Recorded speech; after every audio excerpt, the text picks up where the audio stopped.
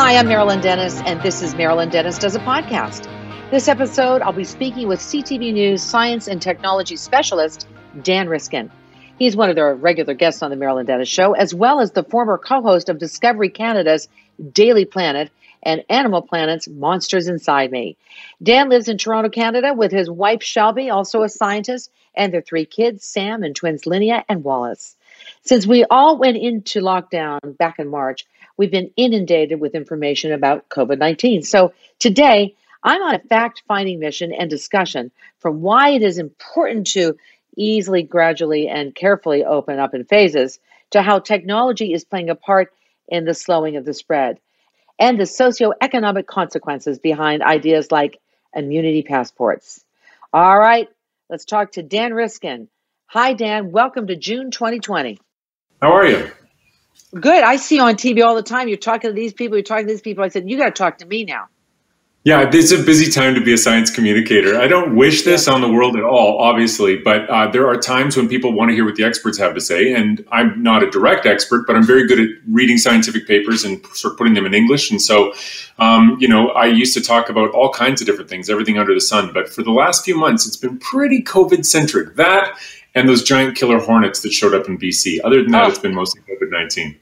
Yeah. Everything else, other than that, nothing else is new. Exactly. Father, I know that you're a father of three. I know that you've got twins, and you have. Mm-hmm. Now, tell me what your kids' names are, because I don't know that. Yeah, I got Sam, who's 8, and then I've got Wallace and Linnea, who are 5, and they are the poor kids, and the poor kids everywhere in the world. Really, I mean, it's a sad time because they can't.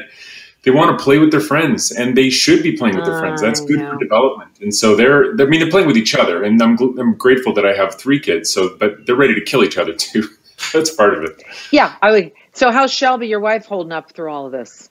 She's doing well. She's teaching. I mean, she's a prof at the University of Toronto. And so she's been having to move all her courses to online and do it all from the house. And the 3 kids, you go from a man-on-man defense to a zone defense as soon as you have more kids than you have grown-ups. And so when I'm downstairs with all 3 kids and she's teaching a class, I'm like scrambling to try to like whack-a-mole trying to keep them out of the room.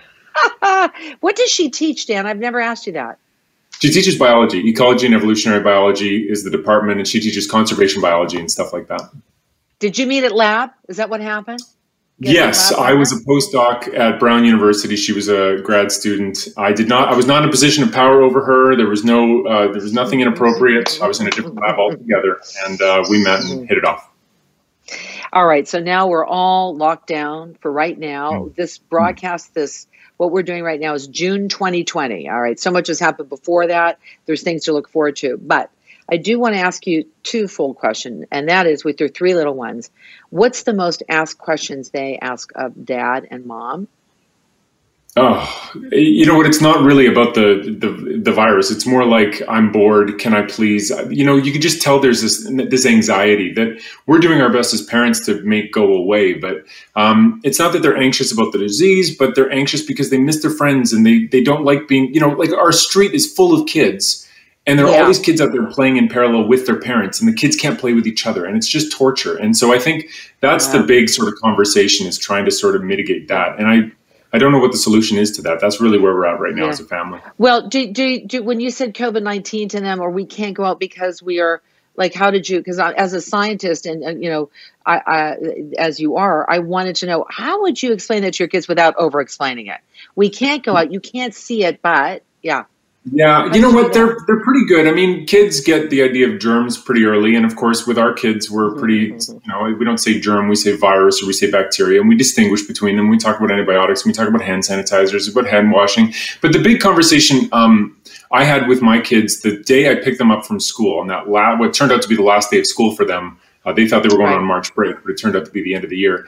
What I said to them is, we're going to go through a weird period of time here, and you're safe. You're not going to die from this, but we have to protect grandma. And so you're going to do a bunch of things that are going to be hard for you, but you are a hero and you have a role to play to keep old people safe. And that was the beginning of the conversation. And they've sort of hung on to that. And we've gone back there a couple times just to say, I know this is hard, but remember, you're a hero right now. You're helping to keep everyone safe by taking these measures, by doing these things that you don't want to do. I love that. I love that messaging. Now, what is the most asked by adults in your world? Because I bet you're the go-to in your family, the go-to in media. What are they asking? What are the most asked questions? Well, a lot of people want to know when this is going to end and how it's going to end and when we get to go back to normal. I think a lot of people are sort of giving up on that normal idea, especially with what's happening in the States politically. Just when we emerge from this on the other side, it's going to be into a new world that hopefully could be a lot better. There are a lot of things that are sort of bubbling to the surface right now that, if addressed, might give reason for optimism. So it's a dark period right now, but I'm really hopeful that when this is all over, it's going to be a better time. In terms of when that's going to happen, when are we not going to have to be socially distancing anymore? When are we going to be able to be in our offices doing our normal thing? I mean, I can say with pretty good certainty that in 5 years, everything's going to be pretty normal, but I don't know how long it's going to take to get to there. 5 years is my safe answer. 1 year, I think, is too optimistic. 2 years feels maybe a little pessimistic, but I don't promise anything. So, people are working on a vaccine, but the fastest vaccine ever in history was the mumps, and that took 4 years. And people are working as fast as they can, but it's not a sure thing by any stretch. And there are some things like HIV for which there still is no vaccine. Right. Yeah, boy, there's so much we've gone through in the medical history of the time that we have been living. So I know people have been asking you this too. Where can I get my car serviced? Where can I get? Will I be able to go get my glasses done? Now, I will tell you, a friend of mine who's been on the show, Gary Sarantopoulos, has this optical shop, Modern Optical, and he said to me, "Oh, you got them there." That's why they look so good. Yeah, of course. You do look good. I'll put mine on in a minute. But he said to me in one of their locations, he's going to do by appointment only. So, I mean, those are those kind of changes that happen, right? And people just something about someone said the other day, I got to go get my winter tires taken off my car. I'm looking to own a car. Well, I'm afraid about that. So, there's a hesitation where it used to be a natural thing to do. Mm-hmm. Yeah, there are risks everywhere, and a lot of it's unknown. I mean, so what are the risks of somebody servicing your car, sitting in your car while they service it, getting out of your car, they clean it, and then you get in the car, and are there virus particles sitting there, and how many? And how many does it even take to get you sick? We don't even know that yet. So there's reason for fear, and the safest thing to do is stay in your house and never leave. But after a certain period of time, after that first month or month and a half or whatever it was, we all started to snap, and we started to realize that the risks of going out and maybe getting your car serviced, or maybe, walking through the park with a friend and staying 2 meters apart the whole time, but at least having a walk together and a conversation. These are the kinds of things that we're pushing ourselves back into. And so it's a case-by-case basis where it really helps to have an understanding of what the big picture is. And the big picture is this doesn't seem to spread very much on surfaces. That doesn't seem to be where you're getting these big outbreaks. It really seems to be spending time in close proximity with people and talking. And so, there's this really informative paper that came out of China where there was an outbreak in an office building. And in that office building, the outbreak occurred, and there were, I think, 97 cases, but 95 of those were on the same floor in the same office. And the majority of that was on the same side of the office. It was a call center where people sat at their desks and talked on the phone. And so other people that took the elevator with people who were infected, or other people who were using the same door to get into the building, did not get infected, at least not at the same rates. There were a couple of cases on a different floor, but very, very few. And so when you have that sort of thing in mind, you can start to come up with your own answers about, okay, if I get my car serviced, the surface isn't the big thing to worry about. So let's be very careful talking to technicians. Let's be very careful keeping my distance. And then if when I'm touching surfaces, I'm going to get in my car. They're going to clean it. I'm going to get in my car. I'm going to drive it home with the windows down so I get as much air circulation as possible. When I get home, I'm going to leave the doors open for a while. I'm going to let the car keep sort of venting. I'm going to spray it with sanitizer and clean it as much as I can. And then I'm going to go back to my life, because you can only do so much. No. I was saying to the morning show the other day, I think I have to go take my car for a walk because I haven't driven it for a while. You have to keep the car moving. I'm looking at the car going, hello, when's the last time you've been driven? You got to keep it moving. That's a technician called me saying, you got to keep that car moving.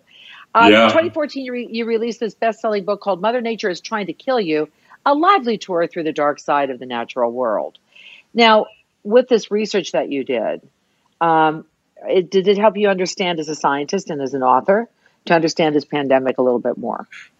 You know what? I think it did. And so when I was putting that book together, I was looking for a way to approach just some basic ideas in biology that I really find exciting and fun and sexy, like the fact that there's weird sex in nature, and there's disgusting murder in nature, and there's horrible venoms in nature. And I really like that stuff. It makes me giggle. It makes me scared. It makes me get adrenaline. And that's the stuff I like reading about.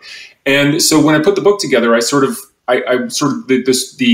the thesis message was nature can be dark and disgusting and horrible. But if you look away from that, you're missing out on some of the most beautiful parts of nature, because a scorpion's sting is not just an ugly thing. That venom that's in a scorpion's tail has specific molecular properties that do incredible physiological things to the thing that it stings. And it's there for a reason. It helps it survive. It helps it kill its prey. It helps it protect itself against predators.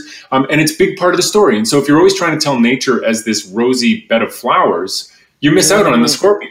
And I love the scorpion. Yeah. So with that in mind, COVID-19 is a terrible, awful disease that's making people very sick, that's killing people, and is very scary. But there is something about how viruses appear out of nowhere and are so successful that you have to respect and you have to admire. And so to look at it as a phenomenon, a part of nature, just like a rainbow is part of nature, it's got a dark side to it for sure, but it's really part of the beauty of what nature can do and part of why we should respect nature. I like that. And you think that science is sexy, and I like that too. I always like that about you. In the country right now, we're broadcasting from Canada, but of course this podcast is all over the world. And we talked about end in sight. We were talking about 1, 2 could be, reaching, 5 could be, we don't know. No one really knows. And I know that you say that, but there's no such thing, which I think is a really important part of your notes, is it being wiped out. Is that what you tell us about that? Yeah. So, what epidemiologists are saying right now is there's no scenario where we just go right back to where we were before, because take the best case scenario that a vaccine is made available. So that vaccine, in order to be totally effective, has to go everywhere and work on everyone. And we haven't been able to do that with anything except smallpox. And that took a long time. So if we manage to, vaccinate the majority of the population in Canada to the point that the virus isn't spreading here anymore, it's still sitting in wait, right? It still could get here from an airplane that comes from some other part of the world. As long as anybody has it, we're all sort of threatened, and every kid that's born without any kind of immunity is threatened. And, we don't know how effective a vaccine is going to be. So we don't, I think looking for a solution that's going to end this and just put us back where we were before, I don't think is realistic. If you look at the Spanish flu, it stuck around for a long time until we basically had herd immunity. But there are strains of that still persist. Some of the flus that are around today are descendants of that Spanish flu. So the severity went down a lot. Wow. There's still flus around, right? And so COVID-19 is probably just part of the human experience now. So let's talk about what herd immunity is. And that's so interesting you bring up the Spanish flu, because they say 60% of us, according to your notes, are immune to this. Are we? Is that what the numbers are? Right. So the numbers are that to have herd immunity, you need 60% of people to be immune to the virus, at least. It could be between 60 and 80%. It depends on how much it spreads. So if you don't come up with a vaccine, then you would want 60% to 80% of people to have had the disease or exposure to the disease, and thus no longer be able to get sick with it, which is a bit of an assumption, but it's so far from what we know, it seems that if you've had it, you're not going to get it again, at least not in the short term. And so if you have those numbers, then it can't spread anymore. But the problem is that none of the cities that have had the terrible outbreaks are anywhere close to that. New York City has maybe, they've done antibody tests, maybe 20% of people have had that disease, and it's been a nightmare there. And so what we're saying is you need it to be 3 times that bad before you enjoy any kind of herd immunity. So some people have said, quit flattening the curve, quit with the economic hardships. Let's just open things up and let this virus run its course. We're going to lose probably the same number of people anyway. And, let's get back to living our lives. And I really disagree with that philosophy, because the main thing we're seeing is that if you don't flatten the curve, if you let the virus get the upper hand and you let the number of cases get very large, the medical infrastructure can't help people. So people that could have survived if the hospitals were working can't survive because there just aren't enough doctors, beds, masks, whatever the case may be. And so that's why you see the death rate being very different in places like Canada. Like a paper just came out showing that in British Columbia, if you go to the hospital with COVID-19, you are far more likely to survive than somebody who's admitted to the hospital in the United States or who was admitted in Italy during their really bad period there. When the hospitals are overwhelmed, the survival rate goes down. And so that's why it's better to flatten the curve, even if it takes longer. And I know it's economically difficult. I know people have lost jobs. I know this is really terrible for a lot of people. But the loss of life, I think, is worth balancing against that. I do too. And with the Spanish flu, then how long? See, somebody said to me the other day, well, that was a long time ago, the Spanish flu. Look at all the technology we have. Look at all the accessibility we have to good medicine. I'll tell you what we have right now is a roll of the dice. Pure luck. Spanish flu was hardest on people in their 20s. There is no reason that this had to be hardest on people in older age brackets. And we're pure luck that it doesn't kill kids on contact. And it's pure luck that the death rate for COVID-19 is less than 1%. That is luck. If you look at MERS, another coronavirus, the death rate is 10%. So we're just lucky. And the thing is that disease, COVID-19, is called COVID-19 because we found out about it in 2019. It came from wild animals, and wild animals are full of viruses that could spread to humans anytime. And so we need to learn more because there's no reason we might not have a COVID-30, COVID-25, a COVID, 20. Yeah, exactly. Well, now let me ask you this. With all that's happening, the Victoria long weekend, the Memorial weekend down in the States, protesting, that wave that everyone's kind of shooting for. Well, September in the fall, when you have the regular flu, that's when they were expecting. Every day I look at the news and we're expecting it then, but that's when they were expecting that second wave. You say no matter what, there will be a second wave. Yeah, that's what the epidemiologists keep saying, is that a second wave is sort of the pattern that you can't get away from with these things. And so whether it comes very soon because of the protests that are happening and so many people being in close quarters, and it should be said, those people know those risks, right? They are protesting despite those risks, and it just underlies just how serious they are. It's not because they're uninformed. The second wave phenomenon happens because we lock down when it first comes, and then we start opening things up. And by necessity, we take more risks. And there may be a weather part of this. It may be that the coronavirus is a little bit stronger in the cold months than it is in the summer months. And there's a bit of data from Australia that support that hypothesis, but we don't really know yet.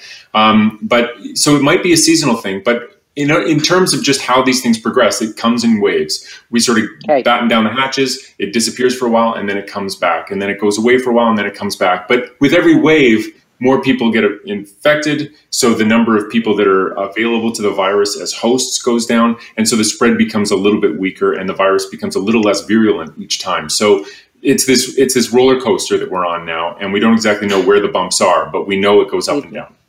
Okay. Now, do you have a Nexus card? Yeah. Okay. Do you have a passport? Yeah. So we're going to have now maybe immunity passports as well? Right. Good question. So immunity passports are this idea that if I've had the virus or gotten a vaccine, but let's just, for now, because we don't have a vaccine, let's say I've had the virus and I've been tested and I show I've had the virus and I got better. We think that if that's true, I can't get it again. Now, if I can't get it again, I am not as risky a person to bring into your country or to work in your supermarket or to drive your taxi. There are all kinds of jobs that it would be great for people who are immune to be doing.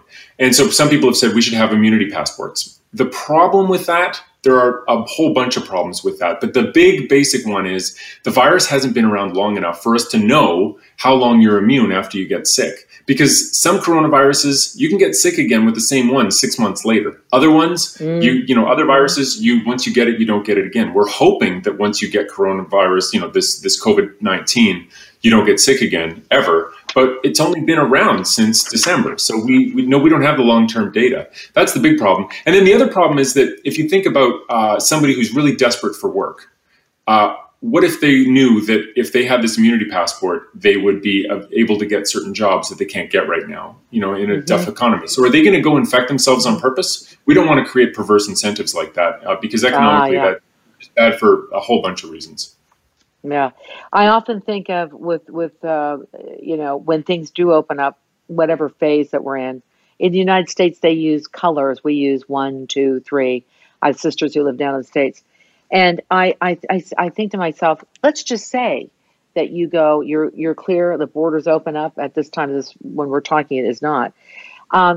Wherever you go, do you have to come back to your hometown, and do you have to stay on lockdown for 14 days before reentering? Is that part of, hey, I'm taking some time off, I am going somewhere, and by the way, Dan, you're my boss, I'm going to let you know where I am, what I'm doing, whether or not I post it or not. And then I have to be accountable. So when the boss says to you on the weekend, say, what's up for the weekend? They really want to know what's up for the weekend. Right? Yeah, sure. Can the boss tell you can't go away for the weekend? I mean, right now, if somebody, who knows, if the border were to open right away, and we know it's closed right now, but if the border opened and somebody ran an errand in the States, went across the border to buy gas and then came back, the rule is they'd have to lock down for 14 days.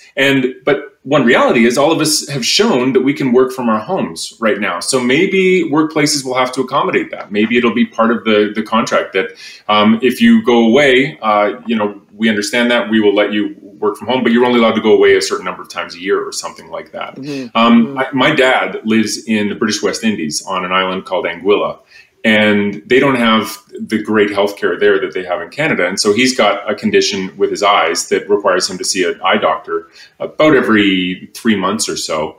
And so he's been missing out on these eye appointments. And so right now he's in exactly that spot where he's trying to figure out, how do I go to Canada, see the doctor, and go back home? But it looks like, he's got to go through St. Martin to get here. And so is there a quarantine period in St. Martin? And then you go to Canada, and then there's 14 days, and then you see the doctor, then you fly back to St. Martin and do 14 days. I mean, it could be that it's just, it's almost impossible. And so he's trying to figure this out because his eyesight may depend on it. And so there are a lot of questions we just don't know the answers to yet. And people have to be thinking as hard as they can. We don't know the future. We don't know the future. We do know that people are working towards opening up. I just saw a movie the other night. They go, oh, look, there's a restaurant. Remember that? Remember that guy coming over taking the order? Remember that? Yeah. You'd share a plate, Yeah, so cool. Sit near other people. Yeah, talk. Maybe the music was too loud, but it doesn't matter. Or go get your hair done, color, blow dry. Thank you very much. Nice to see you. I'll give an example of that. Germany started this thing where and I know you probably know about this, we're going to put up plexiglass. We're going to remove every other chair depending on the square footage of the salon. But one of the things they said was, we are not going to give anyone a blowout because that sends the particles all over the place. Interesting. How we have to think about those things. Yeah. Restaurants, removing some seats. If your capacity is 32, it gets reduced to 16. How do these people make money? It is really, they said in Toronto, 1 out of every 2 restaurants will close. Those are very sad statistics. So sad. Wow. And at the same time, I know to tiptoe back, and you being the scientist that you are, we have to, if we're expected to, get back into the flow of what we had before, which is going to look quite different, those changes have to be made, and you have to be patient with those changes. It's so hard. I mean, and the thing is that we don't know everything. Even the scientists change what they say depending on the new information they get. So I've been following this very closely since it was an obscure story. I remember saying like, oh, there's this weird cold that people have, this weird pneumonia in China. Is anybody interested in talking about that? And now it's everywhere, obviously. So, early on they were saying, don't worry about asymptomatic spread. And now we know asymptomatic spread is the majority of how this spreads around. It's about 30% of people. Tell people what asymptomatic means, just in case they don't. Yeah, it's about a third of people who get the virus never show symptoms, but they spread it. And it's not like they have a weak strain of it. The one they have can kill another person. It's just they're lucky. And we don't know why there are those differences among people. We know that it's a little bit correlated with age, but some people have no idea they're sick at all and are spreading it like crazy. And other people, they spread it like crazy, and then they start to feel sick, and they find out for the last 3 days they've been giving it to everybody they're close to. And we thought early on that wasn't the case. And so the advice was, don't worry about it if you don't have symptoms. And now the advice is very different. You have to imagine that everyone is sick, even if they look totally fine. And that's what's made it so tricky. And I think for some people, that's made it feel like scientists are changing their story and shouldn't be trusted. Why can't they know all the facts? But this is really giving a lot of people a real up close look at how science works, where scientists are not married to what they say. They are married to what the latest data tell them. And so it doesn't matter if I've gone on the news and said, you don't have to worry about asymptomatic spread. That's not a problem. And then a week later, I say, I was wrong. Asymptomatic spread, it turns out we now know is a problem. The people who change their stories, those are often the ones you should be trusting, especially when it comes to science. People that say, I know a drug that's going to fix this and you don't have to worry, and then just really lock down on that drug and say, like, I just know in my gut that that's going to work, and then wait for any kind of data that support what they say and say, see, I told you that drug was going to work. Those are not the people to listen to. And one of them is the president of the United States, but I won't say any names. And that's not how you move forward. What you have to do is listen to scientists, even if they are changing their story based on the latest data. Yeah. But even though we're not political, I'd like to say, I don't even know where he stands on things, is Governor Cuomo. He said, we're sticking to the science. We're sticking to the science. I thought, that's a good, clear message. And he said it is going to change every day. And this is what's happening. And one day it was okay news. One day it was not very good news. So when this all started, being that I'm going into my 62nd year of living, they were going, people over 60, and went, I'm in that statistic. I never, okay, I made it. I made it. Welcome. I made it. Welcome. And I'm a grandmother, and I have to be concerned about that. But I remember when masks weren't the thing, and now masks are the thing. Now people, bless their hearts, people are making masks or saying, oh, the N95. No, that's not the necessary anymore. That's saved for the people that really need it, the frontline workers, especially those in the hospital. That was made very clearly. And the community coming together, I can sew, I can make this happen. So we know that masks are important, but not just one mask, Dan Riskin. You're breathing into that same thing all the time. So can we talk quickly about cloth masks and what you're suggesting that we do? Because there are disposable ones, but I'm talking about that. Yeah. Yeah, N95 masks are made to protect a doctor or a nurse or somebody who's working in a hospital who's surrounded by airborne particles and is trying not to breathe them in. And so all the particles go through this filter and come in. And they really only work if they've been fitted to your face and if you are wearing it properly and you use it once and you wear it for the right amount of time and there are a whole bunch of ifs. And so they don't really work for people going to the grocery store because a lot of the things that need to happen with an N95 mask to work don't work. And what we've found is, or what scientists have found, is that masks in general for the public, whether they're N95 or cloth masks or homemade masks or whatever, don't really stop you from getting the disease yourself. They don't really change the numbers very much. You still are most likely to get this by being too close to somebody who's talking and breathing in the particles, or touching a surface, shaking hands, and then touching your face to adjust your mask, perhaps. And so it doesn't make a big difference that way. But what masks do is stop the asymptomatic carriers or pre-symptomatic carriers, people that don't know they have COVID-19 and are out and about, from spreading it to the surfaces. So if I have COVID-19 and I go make a quick grocery trip and I wear a mask, I have germs coming out of my face constantly, but the vast majority are stopping at the mask and not getting onto the bananas and not getting onto the cartons that I'm nearby and all that stuff. And then the next person behind me is less likely to get it. So the masks are for everybody to wear in case any of them have it. And so when you see somebody wearing a mask, you talk about the goodwill that people have building masks and making masks and all that stuff. Every time I see somebody with a mask, I have this little thought, like, they're doing that for me. They're not doing it because they're scared of me. They're doing it out of courtesy to protect me in case they are sick. And so it's an act of kindness. And it's a very nice thing to do, to wear a mask. And I think that when you can sort of see it through that lens, and you see all these masks at the grocery store or wherever you're running errands, it gives you a different feeling than the sort of xenophobic one you would have otherwise if you thought they were all scared of you wearing a mask to protect themselves. Possibility of dogs detecting COVID-19. That's exciting. Yeah, I'm always looking for the neat little story and maybe the ray of hope. People are in the UK and in Pennsylvania and possibly in other places, although those are the only two I've heard about.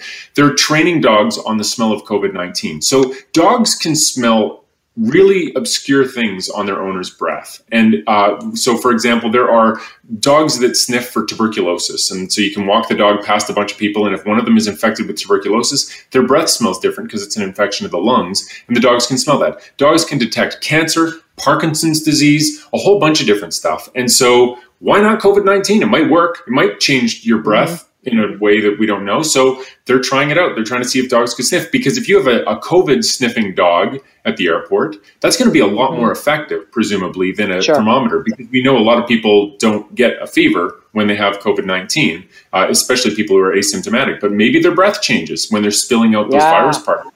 So if a dog could pick that up, that'd be great, you know? And then what they're doing now is they're in certain cases, as we roll back in, doctors' offices are taking, temperatures. They're doing that thing against the forehead. There's, you're 35.6, you're good to go. It's just another precaution I think that the medical community has to do. Contact tracing is something that we're going to have to put on our phones. Can you briefly talk about what that all means as it's being developed? So the idea is that if you have a disease where everybody doesn't spread it until after they get sick, it's kind of a little bit easier to prevent the spread, because if I suddenly get sick, you just keep me away from people. And if I get close to somebody, you test them. And I should know I'll remember who I was close to after I felt sick. But if you tell me, oh, Dan, you have COVID-19, who have you been close to in the last 4 days? I don't know. I went to Home Depot and got a ladder.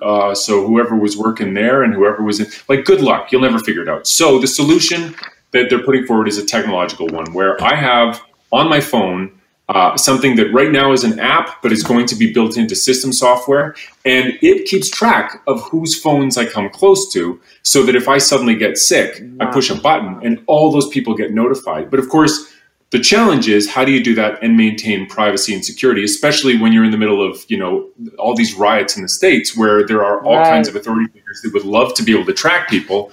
There's a huge disincentive to do something like this if you think it's going to endanger your privacy. But what I can tell you about the contact tracing apps that have been proposed by Apple and by Google, by Android, that are going to be on the majority of phones, they've got some very smart systems in place that would protect your privacy. So your phone is sending out a random number that can't be traced to you. And when you get sick, you tell the server your list of random numbers, and then all those random numbers get sent to everyone. And on their individual devices, they compare to see whether they've come in contact with your phone or not. Wow. And the server never, so the server never finds out who was with whom. The server never knows where anybody was. The server doesn't even know who anybody is. And it's all voluntary. And I think it's a smart algorithm that I hope gets adopted widely, because it would be great for me to have this on my phone so I could just get an alert that says, hey, Dan, 3 days ago, you were close to somebody that has COVID-19.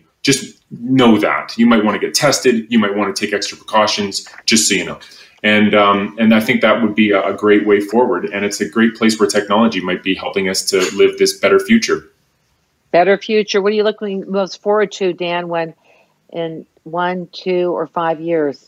You know what? I think what I'm looking forward to is the new conversation about the role of experts. I think that going into this, there was this huge anti-vaccine movement, which I understand still has a lot of momentum, but I hope this shifts the needle on that. And there's also been a real push against experts, especially on the right. There's been a lot of, distrust of experts. But as this has happened, everybody's been turning to the experts and the scientists and saying, what do we do? How dangerous is this? Where did it come from? And scientists have been doing their best to give answers. Scientists have been trying to come up with solutions, and they've had our back. And so I hope that goodwill continues. But the other thing is, it's broken down the fourth wall a little bit. Scientists are talking to us from their houses. And so you can see Lego on the floor behind them. And kids are coming into the room when they're in the middle of an interview. And you're reminded, hey, scientists are just people who are scared of COVID-19 like the rest of us, right? They have kids. Yeah. And so the person that's making a vaccine isn't some weird white lab coat monster from an 80s movie. It's a person who wants their kids to live. And they made a vaccine because they want their kids to live. It's a mom. And so I think when people are seeing that we're all doing this from our houses, I think it's changing the perception of science. And I hope that as we emerge from this, or even as we emerge from it, as soon as possible, I hope that this builds trust for scientists and a goodwill for scientists, and that translates into political power for scientifically sound policies. And that more people will get into science. No, that too. Yeah, lots of kids. Love that too. Dan Riskin, so good to talk to you. Where can people follow you? I'm at Riskin Dan on Twitter. That's the easiest one. Thank you, Dan Riskin. We'll see you soon. I know we'll have to have another update for sure. Thanks a lot, Marilyn. Marilyn Dennis Does a Podcast. New episodes every week. You can download or subscribe on the iHeartRadio app or wherever you get your podcasts.